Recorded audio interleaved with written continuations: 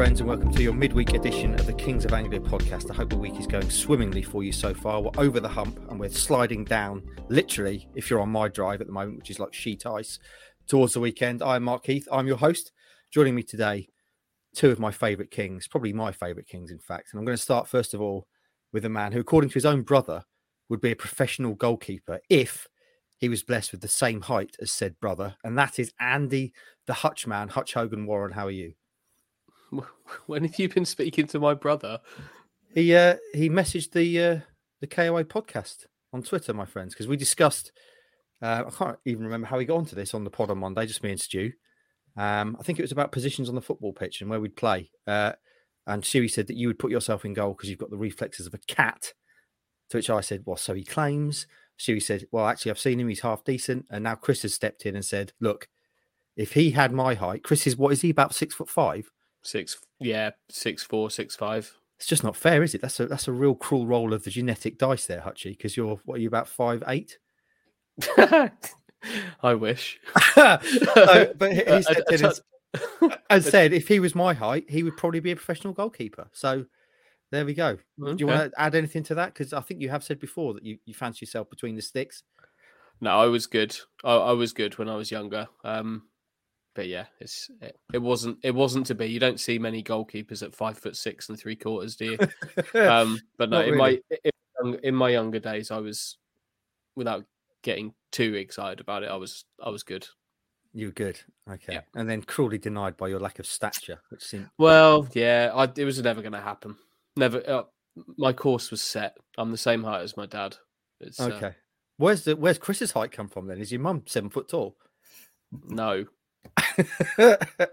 Okay, moving on to our compadre, our friend, your friend, everyone's friend. It's the big porker, the grand porcine, sporting a new haircut today.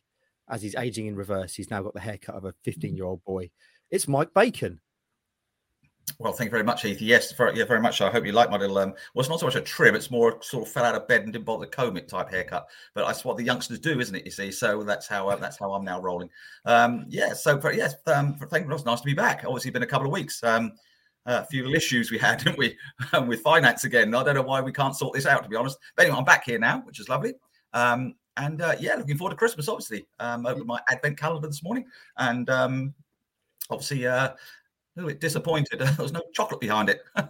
You have a little chocolate behind every advent calendar. Do you not have an advent calendar? Yeah. That's because you opened them all on the 1st of December, didn't you? They're not going to be there. If you open them all on day one, that's it. They're gone. Oh, you can't eat them all on day one. I wasn't aware. On that note, boys. Obviously, we're just over a week away from Christmas now. Where are we in terms of the Christmas food in our various households? Is any of it open? Have you popped open any of the festive nuts yet? Are you trying to be abstemious until next week? What's how's it work? Because I am fighting the urge right now. I've got to tell you to crack open some dry roasted peanuts and just have a munch right now. I've not bought anything. What? The tree's up and everything. There is no Christmas food to be seen anywhere. Mike, tell me it's different in the House of Bacon. Very, very different, Heathy. Yes, we're absolutely plastered full of turkeys and ham and everything. It's all sitting there ready to go. My freezer is packed full of them party things, like you can buy 3 for £5 pizzas. What do you call them? Little phyllo pastry things. Yeah. Cheesecakes, the stuff. The whole thing is there. I've got my brandy butter. I've got my single cream. Got my double cream. I've got 12 pints of milk already. Wow. And I bought half a ton of vegetables. Everything's ready to go. It's like the last days of Rome in House Bacon at the moment, which is tremendous. I'm somewhere in the middle of those two extremes. As I say, we've got the stuff, but I have yet to pop any of it open because I'm trying to do myself a favour and stay at least before I start slapping on loads of weight, which is inevitable next week. I'm trying to do myself a favour and keep off it this week. I am. If you're watching my video, I should apologise as well for my rather shiny gym attire. I'm off to the gym literally the second that we stop this. I've broken off from that training to do this today. Right then, friends, we've caught up. We've talked about Christmas and we've poked fun at each other's height and hair. Let's get on to the football, shall we? And the main talking point today is going to be, of course, the anniversary. Kieran McKenna. 1 year of McKenna is almost in the books. I believe the anniversary is actually officially tomorrow, isn't it, Hutchie? So I thought we'd have a good old chat about that. First things first, let's get the stats in, shall we? So far in the reign of McKenna, he's played 51 games. Of those, he's won 28, drawn 14, lost 9, 85 goals against 37, which is a goal difference of 48, which is pretty spectacular. And I note that when Stu did a little thing around the half century of games last week, he used stats from Renegade Statman, which said that essentially of the few managers who've reached that 50 game total, which I think there are 16 in Town's history, McKenna is top in terms of most wins, fewest losses, fewest goals conceded, and most clean sheets. It's all going rather well, isn't it, Andy? Do you want to kick us off? I thought by way of segueing into this, we'd each come up with 3 words to describe the first year of McKenna. And do you want to kick us off there, old Declan Rice? Hey, do you want all 3 or do you want one? What are we doing? Do you want one each or do you want all 3 of my words? Well, I thought all 3 would be meshed together. Okay. Seamless. Yep. Sophisticated. Yep. Winner. Seamless, sophisticated winner. Talking about yourself, really, aren't you? So, was it a year ago?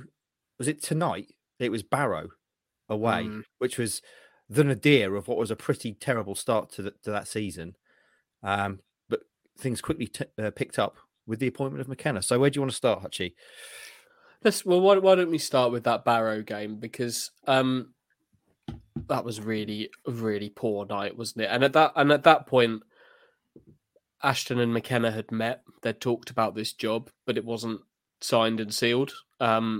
You might have been forgiven for watching that game of thinking, hang on a second, do I want to swap the Champions League, Cristiano Ronaldo, Manchester United, the club of my dreams, Old Trafford, for this lot that have just been so poor in a pretty miserable.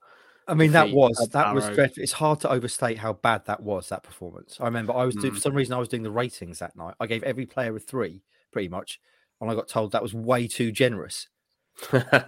Welcome to the world of ratings, Mark. The reason you were doing those ratings is I was off that week and I was at the Shrek Experience. That's right. On the Embankment in London, which is great, by the way. Okay. I'd thoroughly recommend that. But I got home. I didn't actually watch the Barrow game. I was until the following morning. But it was really, really bad, wasn't it? And if you're watching that from presumably somewhere in Manchester, thinking I've got the opportunity to manage this group of players, but it's going to take me making this almighty decision to change a career that's been going up and up and up to take this job. You could have been forgiven for thinking, actually, maybe this isn't a particularly good idea. And I'm sure people around him would have maybe questioned, are you sure this is a good idea? That goes for people close to him, people at Manchester United who really wanted to keep him. Ralf Rangnick was in as the caretaker there and wanted to keep him. So I'm sure a lot of them probably were thinking, is this really the right call? But thankfully he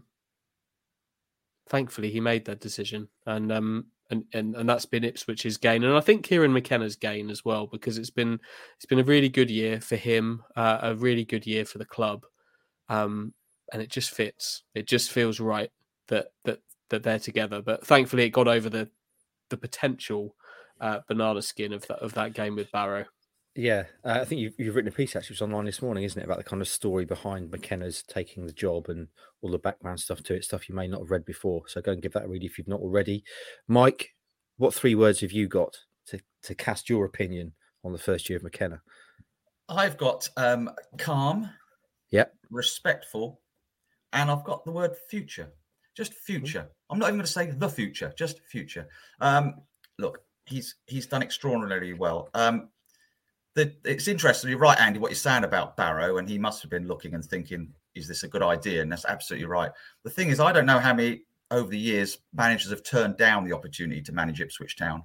I'd be quite interested to know if any have, because Ipswich Town is still a very big club in the realms of football. I know a lot of people say, well, you're only living on your history. Yeah, but not so much that. There's still a lot of potential at this football club. And McKenna's had a good meeting with Ashton, hasn't he? I mean, this is where it's all come from. The fact there will be money, there will be an opportunity to I think it's been a great fit, to be honest. I think McKenna's done exactly the right thing in taking the job. And I think he has, Well, I use the word respectful because he's just such a, as Andy will know, with press conferences and just general behaviour, and I'm sure it rebounds on the players as well. You can be nice in this game. You don't have to be a brawler and a fighter and a shouter and a screamer. And that's more coming into the sport, I think. More and more managers start. I mean, with Southgate, we've had recently with England, obviously at the moment with England, some people might not like it, but at the end of the day, the players do like it. And England have been half decent the last few tournaments, haven't they, compared to what we used to 20 years ago. So McKenna's brought that to Ipswich. I love his manner. He never gets too high and he never gets too low. And I think that is everything about him is just like, whereas dear old Paul Cook, as much as we loved Cookie, I mean, he was great. He comes running out of the changing rooms to shout and scream at the press after the match, good or bad. With McKenna, it's just the same sort of demeanour. And some very good. And the words when he spoke to Stuart Watson about managers always praising them up, Ipswich Town, he came out with some very classy, sophisticated comments there. And I thought, wow, this is like an author, like a published author speaking. Not a football manager. I mean, he got some very classy stuff. And I tell you what, I mean, I just really hope he's still here in 3 or 4 years' time. That's my biggest hope, because if he is, where Ipswich will be, could be very good. Tremendous. I've afforded myself, friends, as a host of this austere show. I've given myself two sets of 3 words, both linked together. So first of all, I've got everything we wanted. Secondly, I've got better than expected. Because I think when we had the first show after he'd been appointed, and I asked everyone at the end to rank the signing of McKenna, the capture of McKenna out of 10, I think there were a few 7s out of 10s, and I was among the kind of 7 out of 10, that being a more optimistic than I maybe wanted to go, because at that point I was concerned. You've got a guy, yes, he's been at Man United, but he's never ever been a manager, and he's coming into Ipswich Town at a crucial juncture in their history where they've just blown up the playing squad. Things have started badly after that. Things were not going well. They just lost to Barrow. They needed someone to come in and turn things around pretty quickly. And I was concerned that bringing in someone who'd never, ever been a manager at any level into that kind of fighting exercise in League One was a real gamble. And it was a real gamble. That's why I've put Seamless as one of mine, because I think I had the same thoughts as you there. We didn't know anything about him. Let's be honest. Like we knew his role at Manchester United, and that actually all you heard about a really good coach, but then you were also, whether these things you should be reading and believing these things or not, you're reading about a man where you're talking about senior players not always taking to him. There were certain reports out at that time, which obviously we didn't know Kieran McKenna then. So, but you can only kind of read what there is to read. But it's been seamless, hasn't it? He has held himself as a football manager from day one and done it and done it brilliantly. Like, there have been new things for him to deal with, things that he's had to do more of than he's used to in the past. But it all seems like he's taken it really just seamlessly, just dropped in. He's a football manager and cracked on from the word go. I'm looking back a little bit. I'm glad he didn't take the Sunderland game and sat and watched that with Mark Ashton. And I'm glad that the game at Gillingham on Boxing Day, which would have been his first game, was off due to COVID at Gillingham, wasn't it? Which meant he had 10 days before his first game. And I think that was really important. I think that was a really good thing and allowed him to kind of settle in without having to go straight into games, winning, losing, that and the thrust of that. But just the way he's dropped in and seems like he's been doing this for 10 years is the thing that's impressed me the most. It's like, he's been very much building to this, isn't he? So when he does finally make the step, he wanted to be sure that he would fit straight in and be in the right place at the right time. And thankfully, that seems to be at Ipswich Town. It's worth reflecting, though, actually, like you say, when he was when we first heard that name, no one knew anything about him. We didn't know what type of football he played, really what his background was, what he'd been doing, anything really. And I remember Rossi after he'd been appointed, did a an interview with one of the Man United podcasts, who again was saying, well, yeah, he's been part of the managerial setup, but really the only kind of thing out there on him was he had a reputation for being a bit of a school teacher in terms of how he taught the players, which I guess, I don't know if that was meant to be a compliment or not. When you say someone's a school teacher, probably not so much, but certainly he is very much a teacher, isn't he? Well, I think if maybe jumping ahead a little bit, but I think the thing that's impressed me the most about him is just improving football players. And if that's come from him being a school teacher, I think that's an incredibly positive thing. Genuinely, which is the last Ipswich manager we can sit here and talk about having improved players? Because I can't think of one going back a long old time. 20 years? I don't know. George Bird. Yeah, Burley, you'd say. Yeah.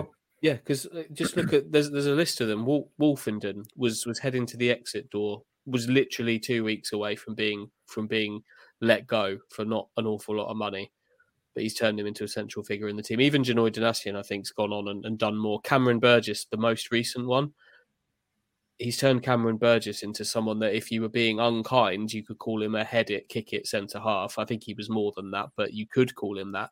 He's certainly not now. He's a football player.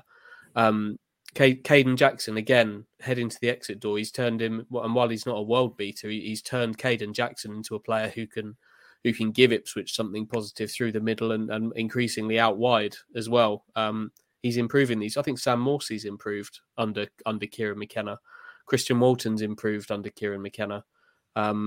So many of them, and that if that comes from him being the school teacher that was talked about, and I think it probably was meant negatively a year ago. I'm all right with that. Can you remember, Andy? It's man management, isn't it? It's man management. I mean, players we know what footballers are like. For all the outgo, or most footballers, for all the sort of the rah sort of in your face, they're just human beings like anyone else, and they just need to be managed properly as you do in any workplace. And we always have sort of ideas, don't we, that the football change room is like a raucous sort of everyone shouting and screaming and effing and blinding and and perhaps that's not what players want these days. Perhaps football is changing a lot, and people like McKenna are coming along with a more. I mean, Arsene Wenger was years ahead of himself, absolutely years ahead of himself.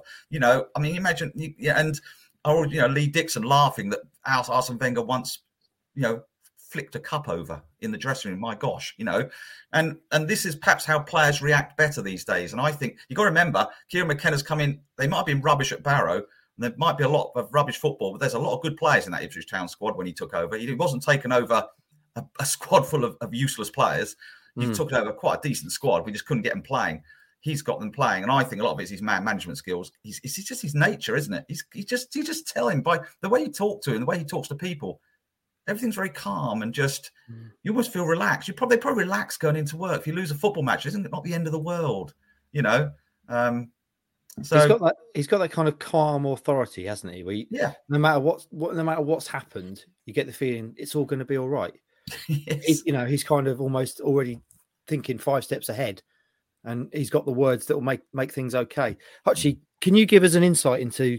I mean, clearly fans and people see him interviewed after games and things like that, but you spent time with him in press conferences and are privileged enough to be in that position. What could you tell people about McKenna's character, having spent some time with him? The words I'd use to describe Kieran are self-assured and confident. He's very, very confident man, but certainly not. We know full well that confidence can border onto arrogance.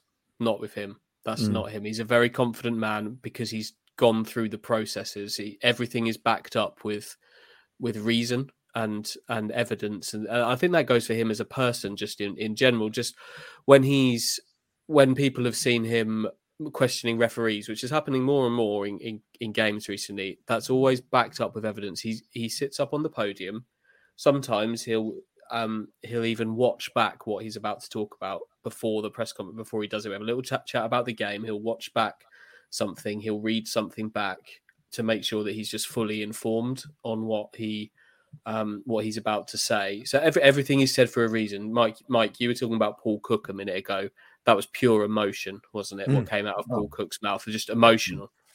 You could see him. You used to watch him march across, across the grass to talk to the press after a game. And he see as he's marching, and he used to say things like, "I don't want to get into this. I don't want to get into this. I'm not going to say it." And then he ends up saying it all. He just couldn't. Couldn't control himself, bless it. And I love Paul Cook. I thought he was a great guy. But the contrast between him and McKenna is just massive. And of course, you had Paul Lambert before that. I mean, Paul was very emotional as well, And this is a huge contrast we've got now. But it's just someone thinking before he speaks, as you said, Andy, looking at a video, or just before he says anything, before I make a complete ass of myself by saying something when you look at it, you think, no, he doesn't. He looks at it first, says, okay, makes an informed decision, which is great. But he's not just probably going back to your original question, Mark. He's not just this kind of studious football guy. I'm not going to pretend.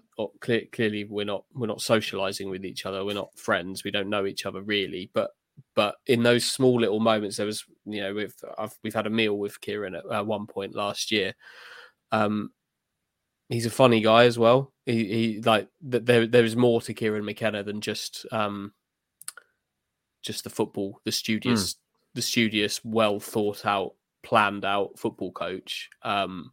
He's I think there's more to him than that. I don't know how much of that we'll see. But he's just he's a good guy.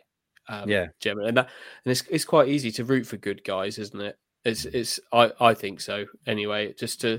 It's very easy to get behind and feel very positive about a good person and a good group of people, actually, because it's not just him. Martin Pert, Lee Grant, Charlie Turbo, and the players as well. They're what Ipswich have got at the moment is just a really good group, a really good group. Are they what Mick McCarthy would call a bloody good blokes? Yeah, they are, but they're not. I wouldn't say they were blokes. If Mick had blokes, and maybe what Mike was talking about a second ago, more of a dressing room of kind of shouting a little bit more. Yeah, I get the sense that this lot just like going out for a cup of tea together. They take their dogs for a walk. I just got like Connor Chaplin and Wes Burns. I don't know why, but I kind of obviously Sam Morsey's the leader of this of the dressing room. Clearly, he's the captain. We know that, but I kind of think of Wes Burns and Connor Chaplin of being like the beating heart of it, like the soul almost. Yeah. And I can picture them just going out and having a coffee together and just being relaxed. I don't think they're blokes at all. It's they're just all very good at football. Yeah. I must admit, I also think, went to the Peterborough game on Saturday, and it was a pretty average first half by Town. And it was a pretty good second half by Town. In fact, it was a very decent second half by Town. I'd like to have been in that dressing room to see Kieran McKenna walk in there. I don't, there's no way would he not be worried about raising his voice or just upping the tempo or just saying it as it is. He's not going to start throwing things around, effing and block. I can't imagine, but I can imagine him going in and quite happy. I'm not there, so I don't know. Perhaps I'm complete rubbish, but I don't think it is. I imagine him quite happily going in there and saying, that was just not good enough. That was not good enough. He's not, we're sort of painting him as sort of a perfect little saint who sort of, and there's lots about him that is just great, but he's got an edge to him as well. Don't you fret yourself. 100%. He hasn't come from Manchester United and been with Solskjaer and all the players around. You've got to have an edge to you. And he's got that, but he directs it probably, I would suggest again, at the right times, and that's the secret. The secret is not, if you're going to blow your head off it for everything, it becomes irrelevant. No one takes any notice anymore. Yeah, definitely. There is definitely an edge there, and what people have also said to me about Kieran is that not only is there an edge there, he's also incredibly good at saying nothing. Yeah, where at the times where actually nothing needs to be said, he's very good at that. You don't always have to make your opinion known with words, do you? There's a time to say nothing, and he's very, very good at that by all accounts. And I think in Sam Morsey, he has got the absolute partner. He's got his on pitch. Go back to Bobby Robson and Mick Mills. Mick Mills was Bobby Robson's manager for captain for 10 years. Matt Holland, George. You have to have these. George Burley, Matt Holland. You have to have these, and Sam Morsey And Kieran McKenna, I think, is a great partnership. I think he really relies on Sam on that pitch. Sam's hugely respected by the rest of the players. And we see Sam Morsy really giving it to some of the players sometimes on that pitch. But that's his role. Kieran respects and likes that. So he's got these little combinations as well, which just seem to be clicking lovely. There was a really nice picture after the Peterborough game from just the on pitch kind of celebrations of Kieran McKenna and Sam Morsy together. And you obviously say like a picture can paint 1,000 words, but you didn't need any of the words. Just the body language and the mannerisms with them, that they are really really tight. There's a lot of trust there. Morsy has bought into McKenna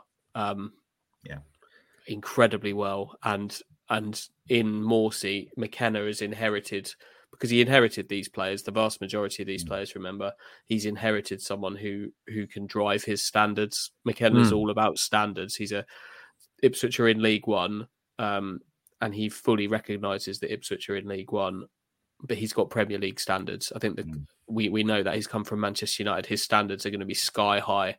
And in Sam Morsy, he's got someone who, though he's never played in the Premier League, I think Sam Morsy approaches his game in that way. So they're a great pair. It's fascinating listening to. I mean, we talk about McKenna being cerebral, don't we? And his approach to the game being analytical and intellectual. But and Morsy on the pitch has that emotion and that edge to him. But equally, the way you hear Morsy talk about the process, and it's not about the end result. It's about every day doing what you should be doing, and the process will come. And just having faith in that. And we've seen Morsy carrying around books on leadership, haven't we, and things like that, which, again, you in days gone by, blood and thunder captains of days gone by, you can't imagine them sitting down and reading books about how to be a leader and that kind of thing. So it's that whole approach, isn't it? I would say, for me, one of the things that impressed me most about McKenna was the way he approached Danny Cowley's comments post Portsmouth. And it would have been easy just to come out and give that both barrels of full emotion and, this, that, and the other, and effing, maybe something like Paul Cook would have done back in the day. But the fact that he took what had been said and almost kind of took it down point by point and ended with the fact of comparing the two sides, championship experience. Someone somewhere had done that. He knew exactly what experience was in the team and how that compared to Portsmouth. And crucially, that Portsmouth had the most experience. So the argument was wrong. But he, instead of just going, he kind of went, yep, this, that, look at this. And it was literally like a point-by-point takedown, a really cerebral, analytical way of taking apart those comments. Well, that was another example of him sitting on the podium and reading Danny Cowley's comments. Yeah. But he'd have read those comments, I think they were Friday morning or something before that game. He would have been well aware of them going into the game. But he sat and read them on the podium with a little smile on his face. Read them on the podium before we started that press conference, just to make sure that he was right in what he was about to refer to. We've talked about this press conference quite a lot. That particular one, I really liked it just because I didn't even realise that I needed to be kind of reminded of this, but it just showed me just how much Manchester United assistant Kieran McKenna had bought into Ipswich Town, and that he was an Ipswich Town person now. Probably didn't really need to be reminded that. I knew that anyway, but it was quite a nice little marker of a man who's very much invested in something that he's made a really good start on. Okay, we're coming up to half an hour. Let's finish this off then, Hutchie. Just in summary, what would you say that McKenna's main achievements have been of his first year, and what would you say in terms of the next year are his big challenges? Well, we've already talked about improving players. I think that's a massive thing, and with that, he's taken Ipswich from mid-table in League One to the top of the table in a year. And you ran off all the stats at the beginning. They're great. Identity has been built, which is great. And that gives Ipswich a real solid footing to fight for this promotion on now. So I just think in his first year, just to be so self-assured and to have done things his way, and for his way to have been successful in the first year, is massive for him and his future career. He'll look back on this first 12 months, whatever he goes on and does, like Mike says, hopefully 3-4 years down the line, that's still at Ipswich Town. but he'll look back on this first year as being so important for his managerial career, because he's, they battled their way through it. It wasn't always smooth in the first 6 months. It's not always been smooth in the second 6 months, but they've stuck to their own processes, and they've got Ipswich to the top of the table. And then moving on to your second point, I think quite clearly the challenge for the next 12 months, is to get up, and for us to be sat here talking about a second anniversary where Ipswich are a competitive Championship team. I think that's got to be it for the next 12 months, hasn't it, Mike? Yeah, I think so, Andy, absolutely. And I think the thing is, what makes me somebody who's again watched from the Bobby Robson days. This guy really is a breath of fresh air. There has, in the last decade has been just seems to have a stream of the same type of managers. If you don't, to be fair, Big Mick McCarthy, he did some good stuff at times, but it's been that type of manager, one after the after. And Kieran McKenna's come in, we've all gone, who the hell is this? And he's completely transformed all our thoughts on him, and even management. We just haven't had this type of management for ages, for a decade or more. So great. I mean, yeah, I hope he'll stay. I'd like to think he'll stay for a few years. This is a great opportunity. This is a big club and a great opportunity for Kieran McKenna. It's a great opportunity for Ipswich Town. It's a big opportunity for Kieran McKenna as well he doesn't have to suddenly fly off in the sunset at his age. He can have as many years here as he likes to do well, if he does well. So, yeah. Well, on that note, clearly, as we talk about McKenna, we also have to say credit to Mark Ashton for plucking someone out of the blue who was a gamble. There's no doubt about it. That's a gamble for his first managerial appointment and this new regime. And it's worked out very well indeed. But Hutchie, Mike's touched on it there. He doesn't have to go. As McKenna gets more and more successful, and it takes Town, hopefully, from League One into Championship and continues that build, the vultures are going to be circling. And a kind of trendy, new age, cerebral, intellectual manager. Look what he's built at Town. Hasn't he done well? He's improved the players, everything we talked about. They're going to be coming with their checkbooks going, and he's also going to be linked to every job going. So how much does that concern you? You have to think about it. I don't think it doesn't concern me, because you have to just think of the reasons. Why is Kieran McKenna here in the first place? It would have been very, very easy for Kieran McKenna to stay at Manchester United under Ralph Rangnick. Whether he would have stayed around under Erik ten Hag, we don't know. But someone like Kieran McKenna would have easily moved into another Premier League club, even if in a top academy role. He could have stayed at the very top end of the game. But he's picked Ipswich Town for a reason, and that reason is the ownership, the size of the club, its potential, and also Mark Ashton. And as long as that potential and as long as that ambition remains at Ipswich, I think he'll stay here. Because if the grass isn't always greener, you can jump out of somewhere where, as long as Ipswich have got that potential and are moving forward and can take McKenna forward, I don't see why he wouldn't want to be at the head of that ship. Because you could easily go to somewhere like, I don't know, let's say Brighton. Doesn't work for 4 months, you're out. I think he'll be just as careful with his second job as he was with his first.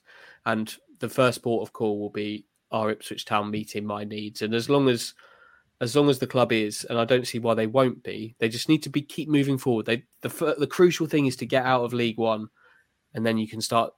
I think the ownership can then really start to do what they came to Ipswich Town to do, and we'll see what they are as a Championship club. But I don't have too many concerns right now about that with Kieran McKenna. He's still got a lot to do here, and I think he'll be here for a little while yet. I like it. Thanks, Hutchie. That made me feel better. Mike, any other points on McKenna? We've covered a lot of ground there in half an hour. We've got plenty more to do on the show. Anything else you want to finish with on McKenna? Not really, no. Other than to say that it has been a very good first year. There's no doubt about that. But he'll be the first one to say he's achieved nothing yet, and he hasn't. We need to get out of this League One. The crux will come if we don't get out of League One this year. If we suddenly were to slip in the playoffs and lose in the playoffs, because once you're in the playoffs, it's a nightmare. But that doesn't detract from anything. I still think he'll stay here and build again.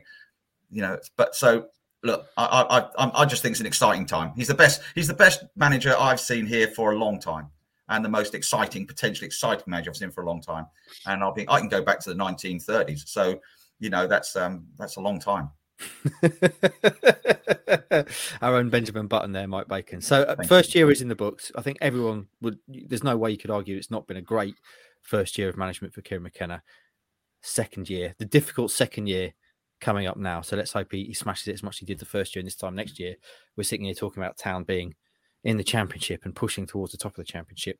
Right then, friends, we've got mailbag now. Our friend Roscoe is meant to be joining us. He's just been doing Meet the Oppo for Wickham, and he has appeared at the bottom of the screen. He's just turned his camera off, so I don't know what that means. Oh, he's back. Here we go.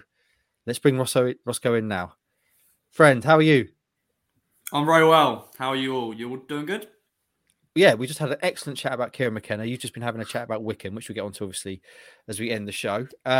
Things going well in your world, Rossi? Yes, I'm going to put the obvious. It's bloody cold, but is what it is. I've not done it yet. I've not put the heating on. You've not put the heating on at all. Well, I have, but I haven't. If you know what I mean. Like I don't know what you mean by that. I've contradicted myself right there. I'm doing the sensible thing. It's on for like 15 minutes and then straight away off when I feel like I'm a bit warm. But I just put jumpers on. Put some, my nan knitted a nice little thing here. Oh wow, that is a jumper and a half. That's like a mustard. Or it's not. Yeah, it's not a jumper. It's like a. Oh, it's a blanket. A blanket. Oh, yeah. You got your little blanket. That's lovely. Just like Hutchie's got a little blanket. Hutchie, you're the king of the thermostat. We've often talked about this. What's going on in your house? Have you got it set at a steady? Because you've often told me heating's always on here, just at a steady level. Is that the approach you're taking? Is this cold stuff nights? Generally, yeah. Yeah, that's my when it's just me in the house, I tend to not have it on so much. I'm a blanket man, like Ross. But when our daughter's home, we make sure it's on at a steady. What's the right number for those looking for an insight at this time? Can I just the king of the thermostat? Yeah, absolutely. That's your thing now. 17 and a half. 17 and a half. Blimey, mine's on 25. Mine's on 25 with boiler. I've got my shorts on under here. It's absolutely gorgeous. It's like being in Spain in my house. Mike refuses to be cold in his own house, and why should he? Because he's a published author on top of many other things. Right then, let's move on, shall we? King of the thermostat. You're also king of the mailbag intro, Hutchie.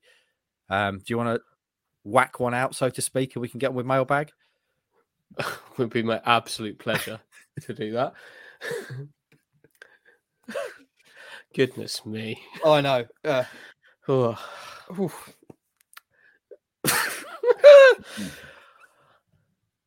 Mailbag.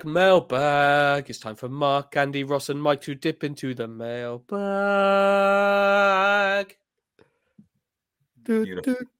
Fantastic. Right then, we want video questions for mailbag friends. We're getting some in, but we're not getting enough in. Don't be shy. All you got to do, film yourself in landscape, email it across to me, mark.heath@newsquest.co.uk. You may have to WeTransfer it if it's a big old question, but that's no problem. It's dead simple. And then it means you can feature on the show, which is exactly what our friend Sindre did. And this, Hutchie, I think is essentially just for you. So let's bring in Sindre Eliasson over in Norway with his question. And it's quite a long one because it features shots of his environment, which are quite apt for this time of year. Good afternoon, boys. It's Sindre Eliasson from freezing Norway. I just went outside in my t-shirt. It's 2 a.m. in the morning, but you're getting used to these conditions when you're brought up in this area.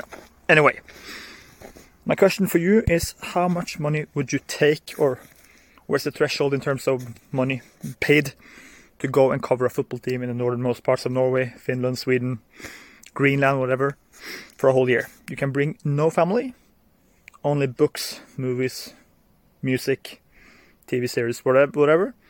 For a whole year, you're stuck in conditions like this, and blizzards and 20, 30 Celsius minus negative every day. No sun at all. What's your threshold? And thank you so much for the podcast. It's really entertaining, especially when The days are dark and miserable. There he goes. I think he was just cut off in his prime there. He had a minute on his timer, I believe. So Hutchie, there, for those not watching, that was Sindre in Norway, and he was showing us a sort of snow that if we had in this country, it would bring the country to its knees. Nothing would happen ever. Waist deep kind of snow, no sun at all this time of year. So Hutchie, how much would you have to be paid? Bearing in mind this is your natural environment, this is where you'd probably want to be in the cold, but you'd have to go there without your family and cover a team in those conditions. That sounds like an incredible life experience to me. Yeah. I'd do it for cover my expenses, and I'd do that. Yeah, that sounds incredible. No family for a year. Yeah, I'd be fine with that. I'd be fine with that. It sounds like an amazing life experience. Because we look at that and you look at that, especially this time of year, all that snow, and you think, wow, that looks great, fantastic. But I bet that gets old pretty bloody quickly in terms of living in a day-to-day life and not seeing the sun. Mike, you're a noted lover of the sun. Could any amount of money get you to move out there, ditch the family, and rock up in snow-covered Norway for a year to cover a football side there? Well, when you said any amount of money there, which is the answer, of course, is yes. Absolutely. I could quite easily. I'm actually a bit of a skier as well, Heath. Okay. You know, I actually won a medal once when I went skiing to Livigno in Italy on the downhill. So I like a bit of snow. I do like the sun. I like extremes, you see. Trouble with this country is it's so dull. It's either mild and wet, or I like freezing. And what's he doing at 2 a.m, by the way? That was a very strange time to be recorded, but wonderful. I thought it was a wonderful question. What's his name again? Sorry, I've got his name again.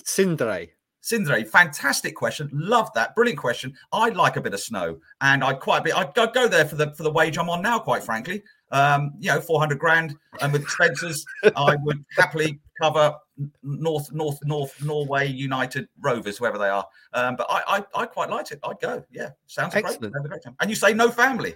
No family. So perfect. I don't know if that's a plus or minus. Yeah. Peace and quiet. Lovely. Fantastic. Rossi, you're obviously training now for Norway by not putting your heating on. Do you fancy a bit of that? Yeah, why not? Find the next Erling Haaland, and all that. I don't know how often that happens in one country to have one massive superstar. But no, I've been to Norway before and it's really nice. So yeah, I'll take it for a year. There we go. Not too bad. I'd love it. I really, one of my things that I've yet to visit that I really want to go to is the Norwegian fjords. They look amazing. So yeah, I have been to Norway. Kristiansand, I believe it was. Lovely little place on the coast there. But I'd very much like to see more of it. So thanks for that, Sindre. Next up is a friend of the show, Nigel G, the man with the fish. Morning, Kings. If you could choose a celebrity to do the pitchside announcing at Portman Road, who would it be? And by the way, Andy, it's a carp, not a bass. It's a bass. Right then. So Nigel G, one of our kind of listeners from day one of this, and thanks for your support, Nigel. Merry Christmas to you. If you could have a celebrity announcer for Ipswich Town, who would it be, Mike? So someone steps in for Foz. Who would you pick? I'd like to see Tyson Fury there, to be honest. I think Tyson would be outrageous, especially if Morecambe were here. Obviously, that's where he lives and it's his team. But Morecambe at home, I think Tyson Fury would make an outstanding announcer. He'd really give it some. And we also that guy who does the darts. He was at Portman Road actually, giving his 180. Wasn't he? He's done that already. He's fantastic. But Tyson. Yeah, I'll go for Tyson Fury. That's a great shout. You get songs as well with Tyson Fury. You'd be calling everyone. Get half-time song. You big dosser, you big sausage, all that kind of stuff. So I like that. Roscoe, can you improve on the lineal heavyweight champion of the world? Wow, you know the obvious one, my girl Rihanna, of course. But no, that's just silly every time. That's losing its appeal now. I've said that too many times. Someone who's got a really good voice, or like someone who's like, just to worry the opposition, like Liam Neeson. Find the phrase he puts out there. I can't think of the top of my head, but yeah, him. Why not? Liam Neeson. Hutchie, can you improve on Tyson Fury, Liam Neeson, or indeed Rihanna? It's between two. Yeah, for me. There's one very obvious one. I'll get to her in a minute. But the bloke who does the announcing at Staples Center, or whatever it's called now, Cryptocurrency Arena for the Yeah. Lakers. I don't know what his name is, but I really like his voice. It's deadpan. It's great. I'd have him, or the obvious one I think is probably Alison Hammond. What? Why is that obvious? Should be should bring a different approach to. I'm staggered that Alison Hammond is still going in the world of television, given her where she came from Big Brother. But I think it's time she stepped up into the world of sports. If you look at the Big Brother alumni, she's certainly top of the class, isn't she, in terms of career forged from it? And yeah, she would certainly be enthusiastic. If you're asking me, and Nigel, I assume you are, I'm having The Rock.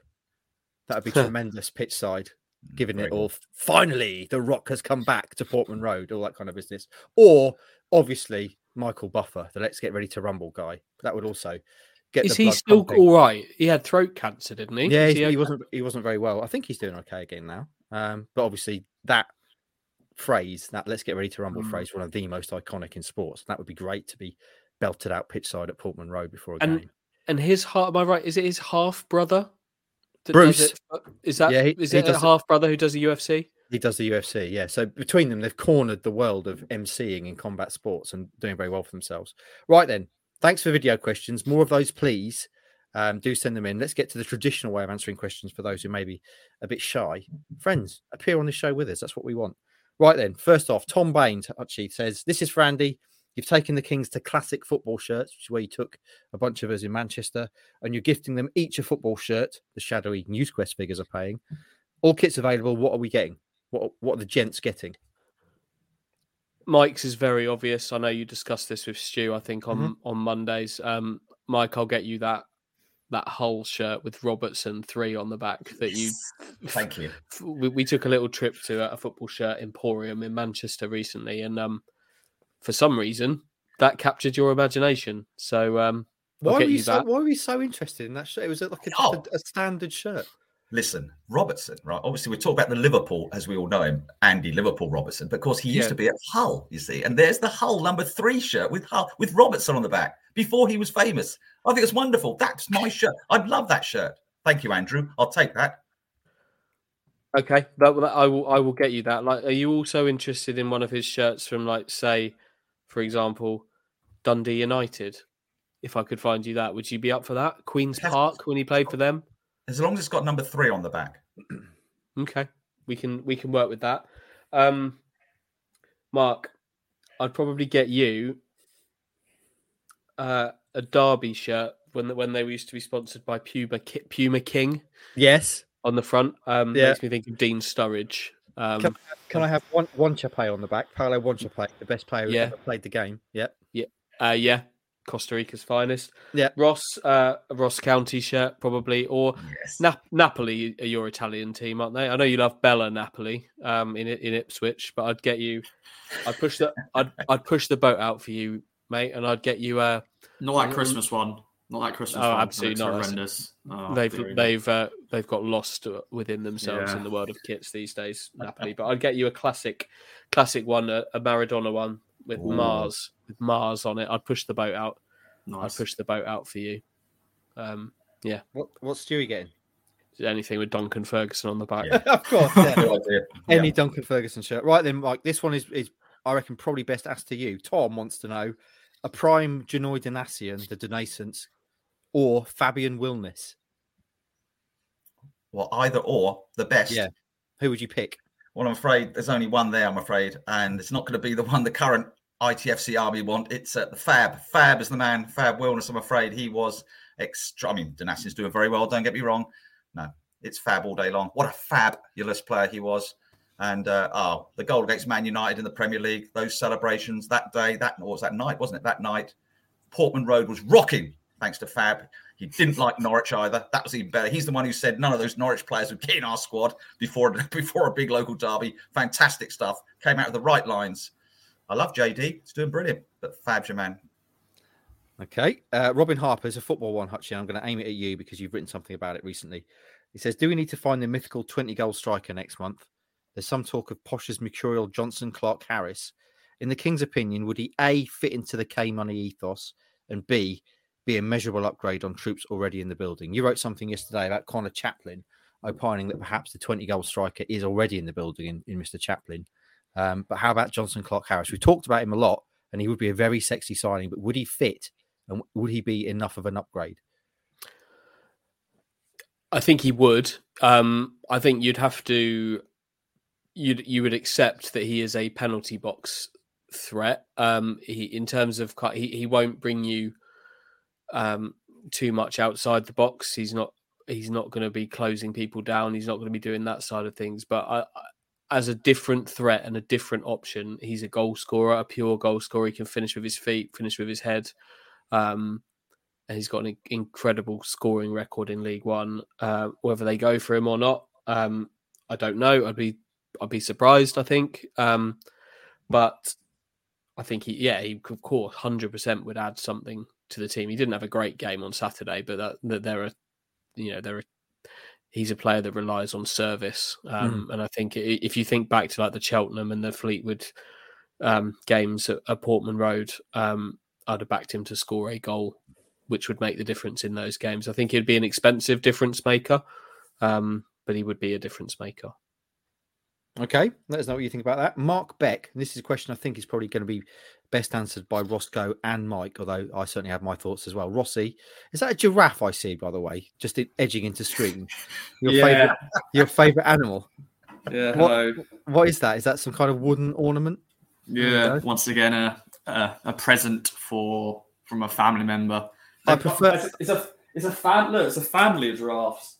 Oh wow! So you got this one. That's the mum. That's the dad, and then you got little baby one here. Don't let those wooden ornaments near Watson and his naked flames. That could be a disaster. Also, definitely. Please, it's not a return of your, quite frankly, unnerving pillow cushion with your face. No, that's in the bedroom. That's in the bedroom. Hey, of course it is. Yeah. Right then, Mark wants to know, Roscoe, what Christmas tune do you love, and what Christmas tune can't you stand? So your favourite Christmas song and the one that you immediately go, turn that shite off as it comes on the radio. I'm not really the biggest Christmas song fan, but I'll play. Now, good. Yeah. Now this is a bit of a sad song, really, but I don't know why I love it. I always sing it every year. Last Christmas by Wham. Last Christmas I gave you your heart. Yeah, all that stuff. But then the ones I don't like. I know this is controversial, and some people may turn off, or maybe mute this section. But Michael Bublé, overrated. Oh, just saying. Controversial, Mr. Very Christmas much himself, so. Mickey Bubbles. I've had nothing. Okay, so you're kicking Bublé into the bin, and you're very much having Last Christmas by Wham, which I think, Mike, knowing what I know about you, would be your answer for your favourite as well, wouldn't it? Well, Heathy, do you know what? You're absolutely right. Me and the Roscoe man, there might be 60 years between us in age, but we're actually spot on. Last Christmas by Wham is the best video. It's the best melody Christmas song you'll ever listen to. Absolutely wonderful. George Michael is absolute peak. Andrew Ridgey doing absolutely nothing as usual, but he did get to make his hair up. But what a fantastic song. Absolutely brilliant. Great video. Look at the video. The video is the best. The video is just fantastic. So that'd be my choice. Fairy Tale of New York, of course, be up there as well, but we're not allowed to listen to it too much for reasons we can't go into. And therefore, anyway, going back to anything. What about the worst? Worst. What do you go? Worst. Well, I'll tell you what the worst. Anything before 2000. Anything after 2000. It's all been rubbish. Anything by Mariah Carey, please. As soon as Mariah Carey's voice comes on a Christmas song, that is very controversial, Mike. Well, I'm sorry, I don't controversial like Mariah Carey. Andrew Ridgely, he was a passenger, wasn't he? In those he was a great days. passenger, mind you. Yeah, absolutely. Hotchi, I know you've got a quite eclectic taste in music, so you're probably going to say something weird. But have you got any thoughts? I also know you don't like what you call novelty songs, so I'd assume all Christmas songs are nasty to your ears. I can't pretend that I like any of them with any sort of passion. There's one that I hate the most, though, if you're interested. I cannot stand Fairy Tale of New York. Oh, okay. I that's by far my least favourite of all of them. It's not big. It's not clever. It's just not into it. This is interesting. My favourites would be Christmas in Hollis by Run DMC. Love that. Very much. I was about 13, I think, when Mariah Carey's All I Want for Christmas came out. It's played at all the kind of school events where you were being an awkward young man trying to get on the dance floor with girls. So that reminds me very much of that era. Obviously, I've never been awkward. But yeah, that's a great song. And in terms of ones that I turn off, what do I turn off? I think Mike's right. I don't think there's been a good Christmas song made after about 1995. No. I was having a chat with my wife about this the other day, and there isn't. I think it's done. None of them stick, do they? None of the ones that you would put as a Christmas classic have been made in the modern era. times. Yeah. They don't stick. They're throwaway. They come and they go. There's some great Motown Christmas songs as well. One Little Christmas Tree, Stevie Wonder. I don't know if you're familiar with that. That's fantastic. And obviously, Johnny Mathis, When a Child is Born. Yeah. That, my friends, is a Christmas song. Anyway, I'm digressing now. I'm getting excited. Let's have a football one, which obviously comes to you, Hutchie. Craig, do you think it's possible that any Championship/Premier League teams will be sniffing around any of our players in January? If so, who is it, and what chance do you think there is of them leaving? Sniffing, maybe. Gobbling up, I would say probably not. I'm not sure. Not sure who that would be. There will be players that have admirers in there. I'm sure sort of Championship teams will already be aware of people like, I don't know, Leif Davis. But I don't know. No, I can't. I actually can't. I think they'll probably look at Ipswich and see a team that's happy. Don't need to sell, but also not willing to go absolutely ridiculous with the money to push Ipswich to sell. So no, I would say it's not. I don't think we're going to be concerning ourselves with that during January too much. Can I say right now, I hate the January transfer window. Me too. I'll leave it at that. Stuart Clark wants to know, Roscoe, I'm going to come to you first. Says, which of the Kings would win the following TV programmes? SAS Who Dares Wins, Britain's Got Talent, Strictly Come Dancing, and one from my era, Superstars, which you probably don't even know what that is, Ross, Superstars. But basically, back in the day, they used to take sporting figures and they'd compete against each other in kind of general sporting challenges. So like chin-ups, push-ups, elbows to bar, racing on bikes, running around a track. General sporting tests they would compete against each other in to find the best overall athlete, I guess was the idea. So I've got to say, in terms of this, my money would be on you for Strictly dancing. No, I'm going Mike. I'm going Mike. Me too. Yeah. Oh, well, as a dancer, because I've got Mike down for Britain's Got Talent winner. What's your talent on Britain's Got Talent, Mike? Dancing. If you, I think you'd enter Strictly as the one at the beginning that think, well, he's not going to be very good, is he? They'll go, yeah, well, he'll be out in the first 2 weeks, but no, I think you'll have good posture, good hips. You keep your arms up, good arm. You got to keep a good line, and I think you'd be fantastic. I went to a wedding on Saturday. Night. I was complimented on my drum and bass dancing. There you go. What exactly does drum and bass dancing look like, Mike? Well, it's just a lot of noise and a DJ was spinning all this stuff, and I was just whoa. You know, to be fair, I had 9 pints of Heineken, so I mean, it did. You had 7 of them at Portman Road, Mike, and it was slightly embarrassing. So Old Snake Hips Bacon wins Strictly Come Dancing. Mm-hmm. He also wins Britain's Got Talent with I would say, edgy and borderline stand-up comedy routine. So that just leaves us SAS and Superstars. I'm saying Watson for SAS. Yeah, yes. Because definitely.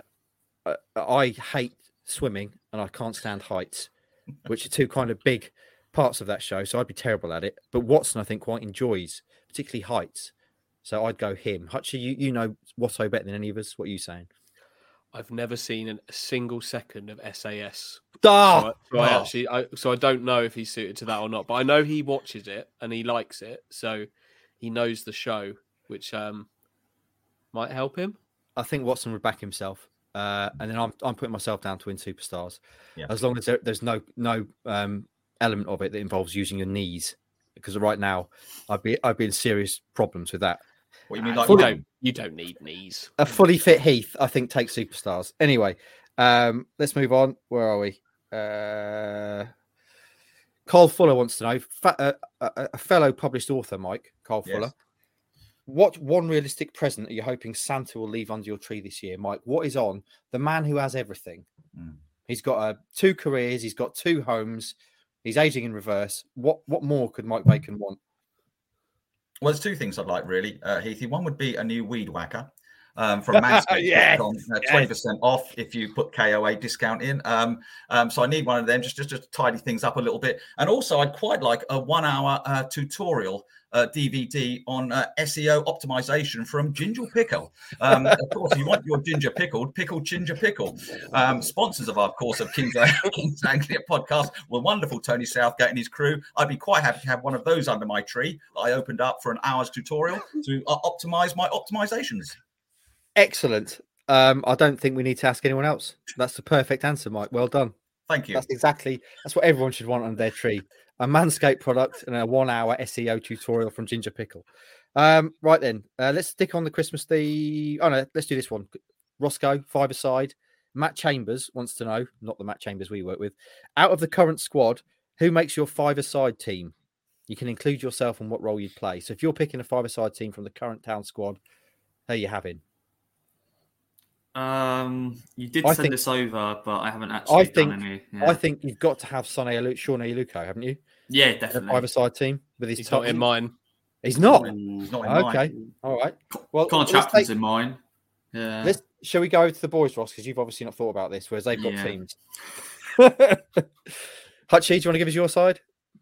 Yeah, before I do, can I just say that the other thing that people should want under their Christmas tree is a copy of this. Yes. Yes. 38 Sleeps by Michael Bacon. Not to be Dear me. confused with Mike Bacon, who appears on the podcast. Different person. Yeah. But it's a great book. Thank you, Hutchie. Get this under your Christmas tree. My 5-a-side team. I'll go in goal. Do I have to play? I don't really want You to. don't have to play. No, I'll probably pick Christian Walton then. He would fill a 5-a-side goal, wouldn't he? All things considered, he's probably better than me. Walton, then my outfield 4 are Morsey, Davis, Chaplin, John Jules. Any kind of working out there? John Jules could be a bit of power, but also with guile, touch, just good footballer. Fullbacks always make good 5-a-side players. Leif Davis in there, run all day, up and down. Good, can be the defender, the one defender. Morsey you have to have, and Chaplin will just score bucket loads of goals in 5-a-side. Mike, what's your side then? My 5-a-side is in no particular order. Walton, Chaplin, Davis, Bacon, and Burns. Bacon in there. Fantastic. What role would you play, I'm Mike? playing. I thought you meant your son. Yeah. No, me. So in that side, that glittering selection of stars, Mike, which you're in, obviously captaining, I assume. What role would you play? Well, I'm going to be striker, and I'm going to. Well, I've got Davis at fullback. You see, Chaplin will run the middle of the park, and Burns, I'll stick him out wide, but I'll be in the box. You see, and I'll say, look, this is how I'll be showing you how to finish. I mean, Chaplin obviously Not allowed in the box. Well, you're not allowed in the box. No, but you know what I mean. I'll be round the box area, so I won't be doing much tracking back either. To be perfect. You'll be that Not annoying in the box. That annoying guy who literally just circles, just hangs on the edge of the area, just looking for feeding on scraps and doesn't track back at all. The goal hanger. The goal hanger, yeah. Rossi, have you any further thoughts? Well, I'm putting actually good old Tony Southgate in goal. Wow, okay. He's played 5-a-side, he's a decent keeper. Liam from Crew's good keeper as well. So is Christian Walton, just saying. Yeah. I'm not going to play. I'm just going to be on the sidelines, ready to be in action. So Tony Southgate in goal, then Luke Wolfenden, obvious one. Connor Chaplin, Shawnee Luco, and you know what? Out the blue, Tawanda Chihuahua. Oh, he's a good lad, good player. Baller. Yeah, baller. Okay, there we go. There's one more. Just before we move on, boys, there's one more question from our bag. But have we got any other products to push? We've done Manscaped, we've done Ginger Pickle, we've done Mike's book. Hutchie, have you got anything you put out this year you want to promote as a Christmas present? Roscoe, no. have you got a line of beard oil or anything you want to push? Any tie up with Adidas, anything like that? Got loads of giraffes. Right, the final question comes from the sweetest of Welsh princes, Harvey Davis, which is, what's the most overrated and underrated item on a Christmas dinner? I think we talk about this every year, but I like talking about it because it gets me fired up for the Christmas dinner. Hutchie, What's the most overrated and underrated item on a Christmas dinner? Most underrated item is a parsnip. Oh, no. The most overrated item is a pig in blanket. It's just a sausage with some bacon around it. Don't get so excited. You have them all year round. Just calm down. I have thoughts, but I'll keep my my thoughts in check until we go around the room. Roscoe, what are you saying? If you're watching on video, I was agreeing with Hutchie. Definitely parsnips. I've really love them. And overrated. I haven't got one, to be honest. I like everything about the Christmas dinner. So to be fair, no, stuffing. Not the biggest fan of stuffing. I don't mind it, but I won't. Yeah, there we go. Okay, Mike doesn't like. Ross doesn't like stuffing. Mike, what have you? Right, well, it's quite easy, really. This, having seen more Christmases than all you lot combined, I can assure you that the most overrated thing on your plate is a parsnip. Not underrated, overrated. Tastes awful. Doesn't taste of anything. I don't know what earth it tastes of. Just awful. You don't have it all year, so I don't know. How are you cooking these parsnips? You just boiling them up? No, they're raw. We have them raw. So, I mean, as far as I'm concerned, absolutely ridiculous. We never have more years. Suddenly they're plonked on our plates at Christmas. We're all supposed to like them. And underrated, well, if you want a quick, my uncle once got completely rat-assed on brandy butter one year. I remember with his Christmas pudding, he had so much of it and a lot of that Lambrini cheap wine with his brandy butter. So brandy butter, very underrated with your Christmas pudding. Don't just go for custard. Go for brandy butter. Don't put it on your turkey, though. That's asking for trouble. Well, no. I'm with you, Mike. Parsnips can get right in the bin in terms of being overrated. Yes. Just don't really bring anything to it. I'd rather have a roast potato. You are having roast potatoes as well. I know. I'd rather have more roast potatoes. Then you can have more. No one's saying you can't. There's loads. There's ample amount of them. There's just a nice little humble. Don't give me a parsnip. Sweet, but I'm not saying you have to, but just a sweet little parsnip. Cook with some honey if you want. Yeah, but Andy, when else do you have a parsnip? I'm not. This is. But we're talking about Christmas dinners here, right? You don't have to have a parsnip. You see, we just have them, and we don't know why. Well, why are you having brandy butter on your Christmas pudding? We have brandy butter. We have brandy butter all year in our house. Last days of Rome again, yeah, absolutely. On your toast? Just that would explain an awful lot. Just time for breakfast. Get some brandy butter on that toast with my Marmite. Crazy. Let me finish my train of thought. Parsnips overrated. Something else is definitely overrated is cranberry sauce. Why? Yeah. Why do we pull that? Everyone in every fridge has got a jar of cranberry sauce, which only gets opened at Christmas. And every year you have to buy a new one because it goes off. It doesn't bring anything to it. Overrated. If you are one of the people that has Yorkshire puddings with your Christmas dinner, you're a cretin. You've not been brought up properly. Get out now. Here we go. No. Here we go again. Every year. I'm not rising to it. Ridiculous. You don't know what you're doing if you're having Yorkshire pudding with turkey. We've lost listeners now. Listeners. Well, I don't care. They need to be told. You need to know. This is the views of Mark Keith, not the whole Kings of Anglia. Get out now. You're an absolute disgrace. Everyone's just switched off. Everyone's just turned off their computers. You've not been brought up properly. You've been drug up and you've not been told how to eat properly food. All right? Christmas Day, everybody. Take a picture of Yorkshire puddings. Yeah, just do it. Yeah. And tag in Mark Keith. I muted you there. Someone just muted. Someone. I'm not happy about it. Someone needs to. This is underrated. You need to calm down, man. I'm a food reviewer. I know what I'm talking about. All right. Yorkshire puddings, no place at all on a Christmas dinner. Underrated, I would say, Brussels sprouts. Wow. Chop them up, saute them up with a bit of pancetta, shred them. Fantastic. That's what you have to. You have to completely butcher them and cook them with something good, and then they're all right. You know, I've made them as minuscule as possible, and cooked them the other thing, and they're all right now. The other thing that's underrated, I would say, is sausage meat stuffing. Now, I know you said you don't like stuffing, Roscoe, but that's because you don't. I assume you're not having sausage meat stuffing, are you? The proper stuff, the proper clobber that you want. Stuffing made out of pork is what you want on your Christmas plate. So there we go. We disagree on a lot in Christmas dinners. I can't stand meat stuffing. You're pretty much a vegetarian though, aren't you? So no, that's not the reason why. Like, just give me cheap sage and onion, please. I don't like meat stuffing. It's not for me. Too much. We disagree there. As we disagree on Yorkshire pudding on your Christmas dinner, if you've got Yorkshire pudding on your Christmas dinner, slide it all into the Mark, bin. it's coming again. I'm So hungry on Christmas Day. You do not. I'm pressing it. Eat.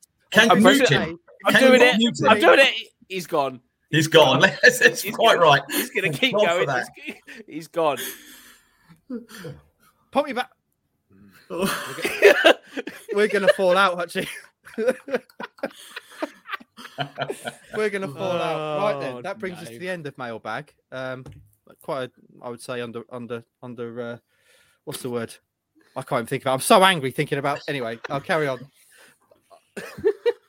Shall we move on to Wycombe, friends, and move away from the Christmas dinner? Thanks for your question, Harvey. Let's move on, shall we? Wycombe away this weekend, Roscoe. You've just been doing Meet the Oppo, so I'm going to come to you first. Wycombe had a terrible start to the season. They're now 9th in the table, though. They've just enjoyed an excellent win over Portsmouth with loads of extra TV cameras. Beat them 2-0. They've also beaten Peterborough 3-1 earlier in the season. They're climbing the table steadily, and clearly you'd expect them to be in and around it come the end of the season. It's never an easy place to go, Wycombe. What are your thoughts, and what did you learn from your Meet the Oppo?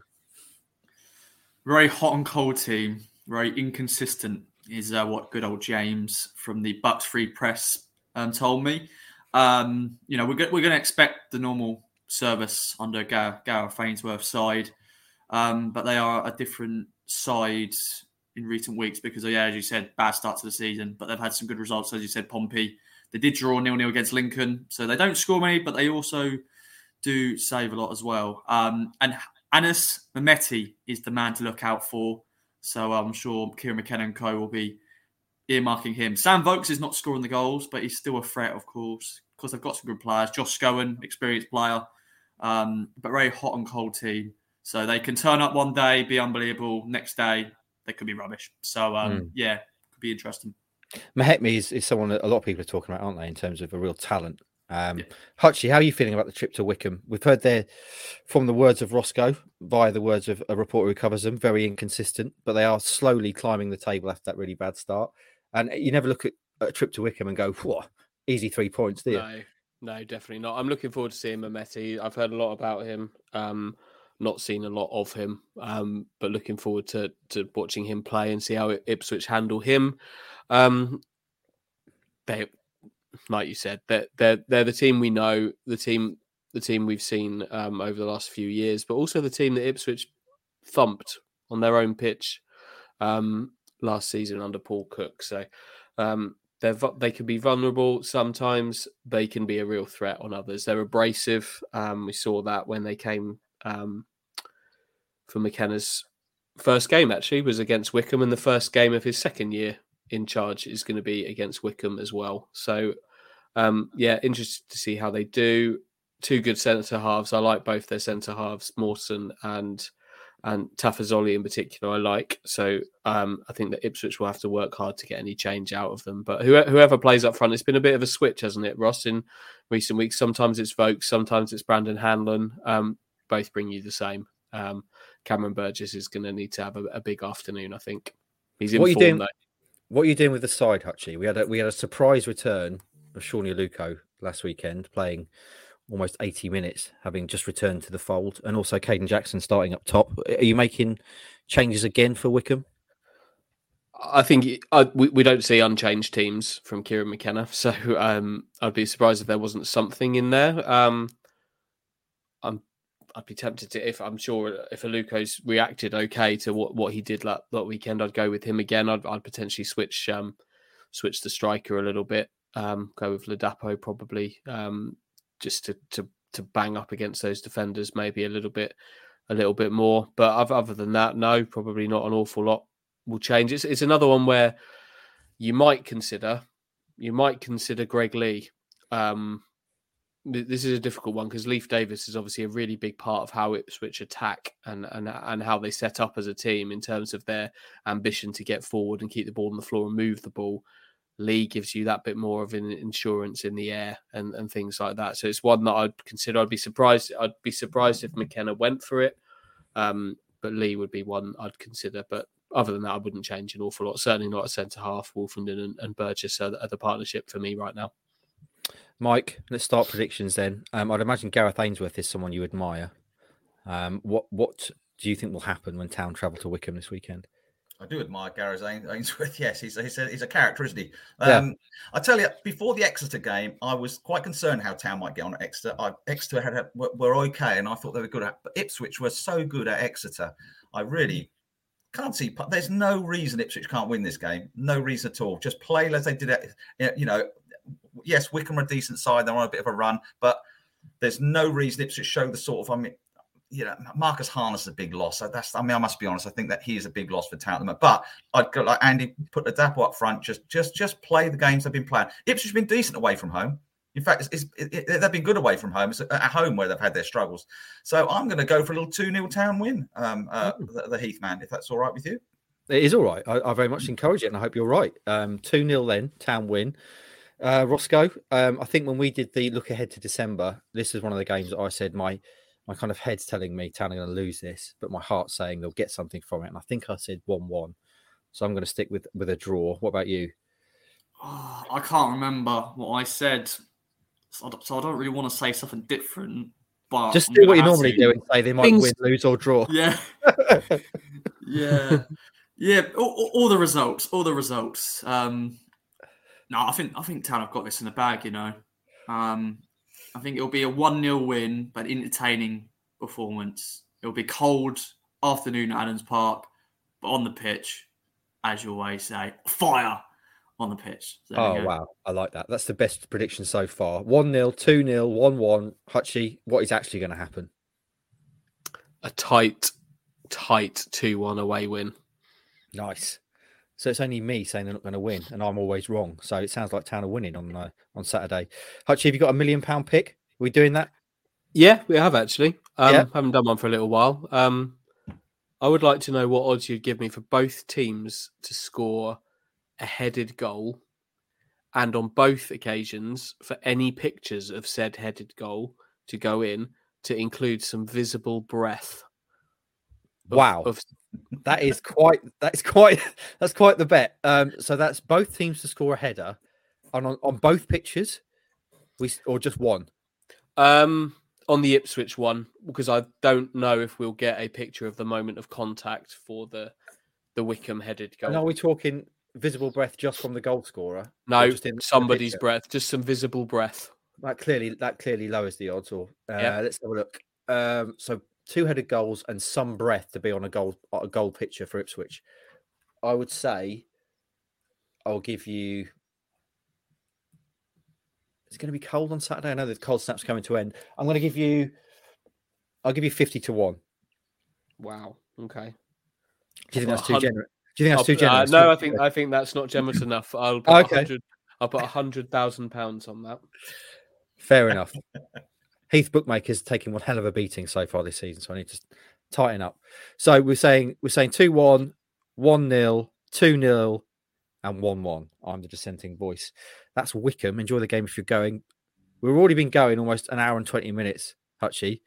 We've got some Milker Cup results to bring us now, haven't we? Well, yeah, we said there's not an awful lot been going on at Ipswich Town this week. There has. Yeah. We all missed a game. Ipswich's first game in the Milker Cup was played this week at Portman Road at home to FK Jablonec of the Czech Republic, and I'm pleased to report that it ended in a 4-0 home victory over FK Jablonec. That is a big win. So Town topped the group. Match day 1 is in the books. The results are on the screen there. Let me know if Viking are 3-2. Look at that. That was a late winner away at Zira FK. Viking have won 3-2 in Azerbaijan. That's a really big win. Sadly, the Radiator boys lost to Heracles, RWD Molenbeek. St. Pat's went down as well. To Rijeka in Croatia. Can I change my team? You can pick another team, Ross. St. Pat's, them boys are rubbish. It's not a good start. They lost 4-0 in their Group A game. Wins for Wraith Rovers, Budućnost Padova, a draw for Tre Fiore, the San Marino boys. Cordoba, B36 Tórshavn, Santa Clara, Hammarby victors as well. So at 1860 München. some big results in there. Your team, Rakov Czestochowa, Mike, were beaten by the Finnish side, KPS at home. Very Can we just reflect on what a story Viking are in this Milka Cup so far? They've come through all the qualifying rounds and they've just scored a big away win in the first group stage match. We want It's a Viking. statement. Yeah, absolutely. And I don't know if I may be taking this too far, Hutchie, but I was actually looking at the Viking website whether or not I can justify 40 quid on a replica shirt. I think if they keep going further, I might have to. Might bloody have to now. So yeah, what's the postage on that? I don't know. I didn't get that far. I just looked at the price and I thought, that's it's not too bad, and it is quite a nice shirt. So, but what I'm hoping is through the competition, we get sent free stuff from Vikinger, which is why I'm continuing to press for them. Well, so there's the results. They made a good start. They've made a great start. Start on starts. Right then, that's the results. Friends, what a show it has been today. But before we go, I've got one more highlight, friends, and we've been teasing it for a little while, and it only seems fit now that England's out of the World Cup that we get to show you a certain young man sporting a mohawk. So if you're not watching, I would suggest you go seek out this video just for this, because here, at the age of, how old were you, Roscoe? I think it was a 2002 World Cup, so yeah, I would have been 6. Bloody hell. Yeah. Here is you rocking an England shirt with that mohawk, which of course was made famous by Beckham. Here we go. There it is. You little scamp. You look like a cheeky little scamp, don't you? You do. Yeah. You look like, definitely. You look like you'd be causing some trouble. A hellraiser there, Ross. And also, I think aside from the mohawk, the thing I take away most from this picture is that you have a chin. You've got a jawline. You've got a jawline. Yeah, it's under there somewhere. Yeah, that's the one and only time I think I've seen your jawline. So there we go. That was Rossi, age 6, rocking the Beckham Mohican. Mike, we need at some point to show a picture of you in your Bon Jovi phase. You must have one somewhere. There are lots of pictures of me about. Don't you worry. Well, I think we need to share. Maybe one for the Christmas special. No, you don't. No, you don't. Right then, friends, we've done 80 minutes of gold this week. I hope you enjoyed it. We've covered a lot of ground. Kieran McKenna's first anniversary. We've done a whole bunch of mailbag. We've covered Wickham away. We've covered the Milka Cup, and obviously we've covered Christmas dinners. Friends, we've already teased it, but please support our sponsors. Use the code KOA at manscaped.com for 20% off and free delivery for all your grooming needs, and a lot more they've got on there, my friends. They just brought out a line of deodorant, which I can highly recommend. Get on that. That's 20% off and free delivery with the code KOA, and also ginger pickle. If you like your pickled ginger, Google ginger pickle, as Mike famously told you.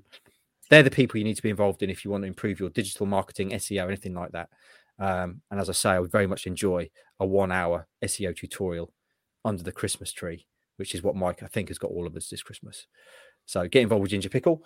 And that brings us to the end of the pod, boys. Anything else to mention before we take our leave after what's been an enjoyable, sometimes argumentative, but ultimately friendly and fantastic 80 minutes of audio and video gold?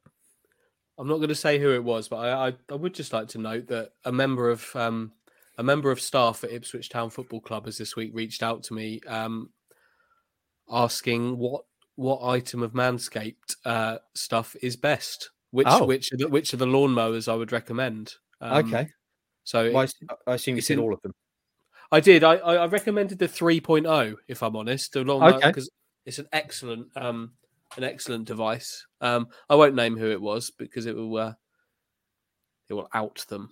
But yeah, Manscaped are infiltrating Ipswich Town Football Club. That's what we want to hear. There's no shame in manscaping, friends. And if you're wondering which the lawnmower 3.0, lawnmower 4.0, treat yourself, get both, and then tell us what you think. And that's the way to go. Roscoe, Mike, anything else to mention? Nothing from me. I've got 2 things. First thing is, of course, Fan Social getting recorded tonight. And we've already heard the voice of one person who's going to be on the show. Sindre's on there. Oh, wow. Good old Sindre. And good old Ben Diaf is on as well. So, superb. And the second thing is, Yorkshire puddings are the greatest on Christmas dinners. Thank you very much. Yorkshire puddings are great. They are great. They're one of my favourite things. But they should be with beef only. That is the only place you have a Yorkshire pudding, unless you're my dad, who has them for actual pudding sometimes while putting jam on them. But that's because he's from the north and he's that's another question. That's great. A bit of honey or some maple syrup on a Yorkshire pudding. That's fantastic. Yep. That's anyway, friends. I'm getting riled up again. I'll take our leave. Ipswich Town are at Wickham this weekend. If you go and enjoy the game, if you're not, follow it all with us. We'll be back next week to break it all down. So have a great one. And if you remember nothing else from this podcast, just remember, if you have Yorkshire pudding, I've got them. My fingers hovering. You are no friend of mine. You are no friend of anyone. Slide it directly into the bin. You do not deserve to have Christmas dinner. You do not deserve to have Christmas. Cancel your Christmas now. Mute him. No. Bye.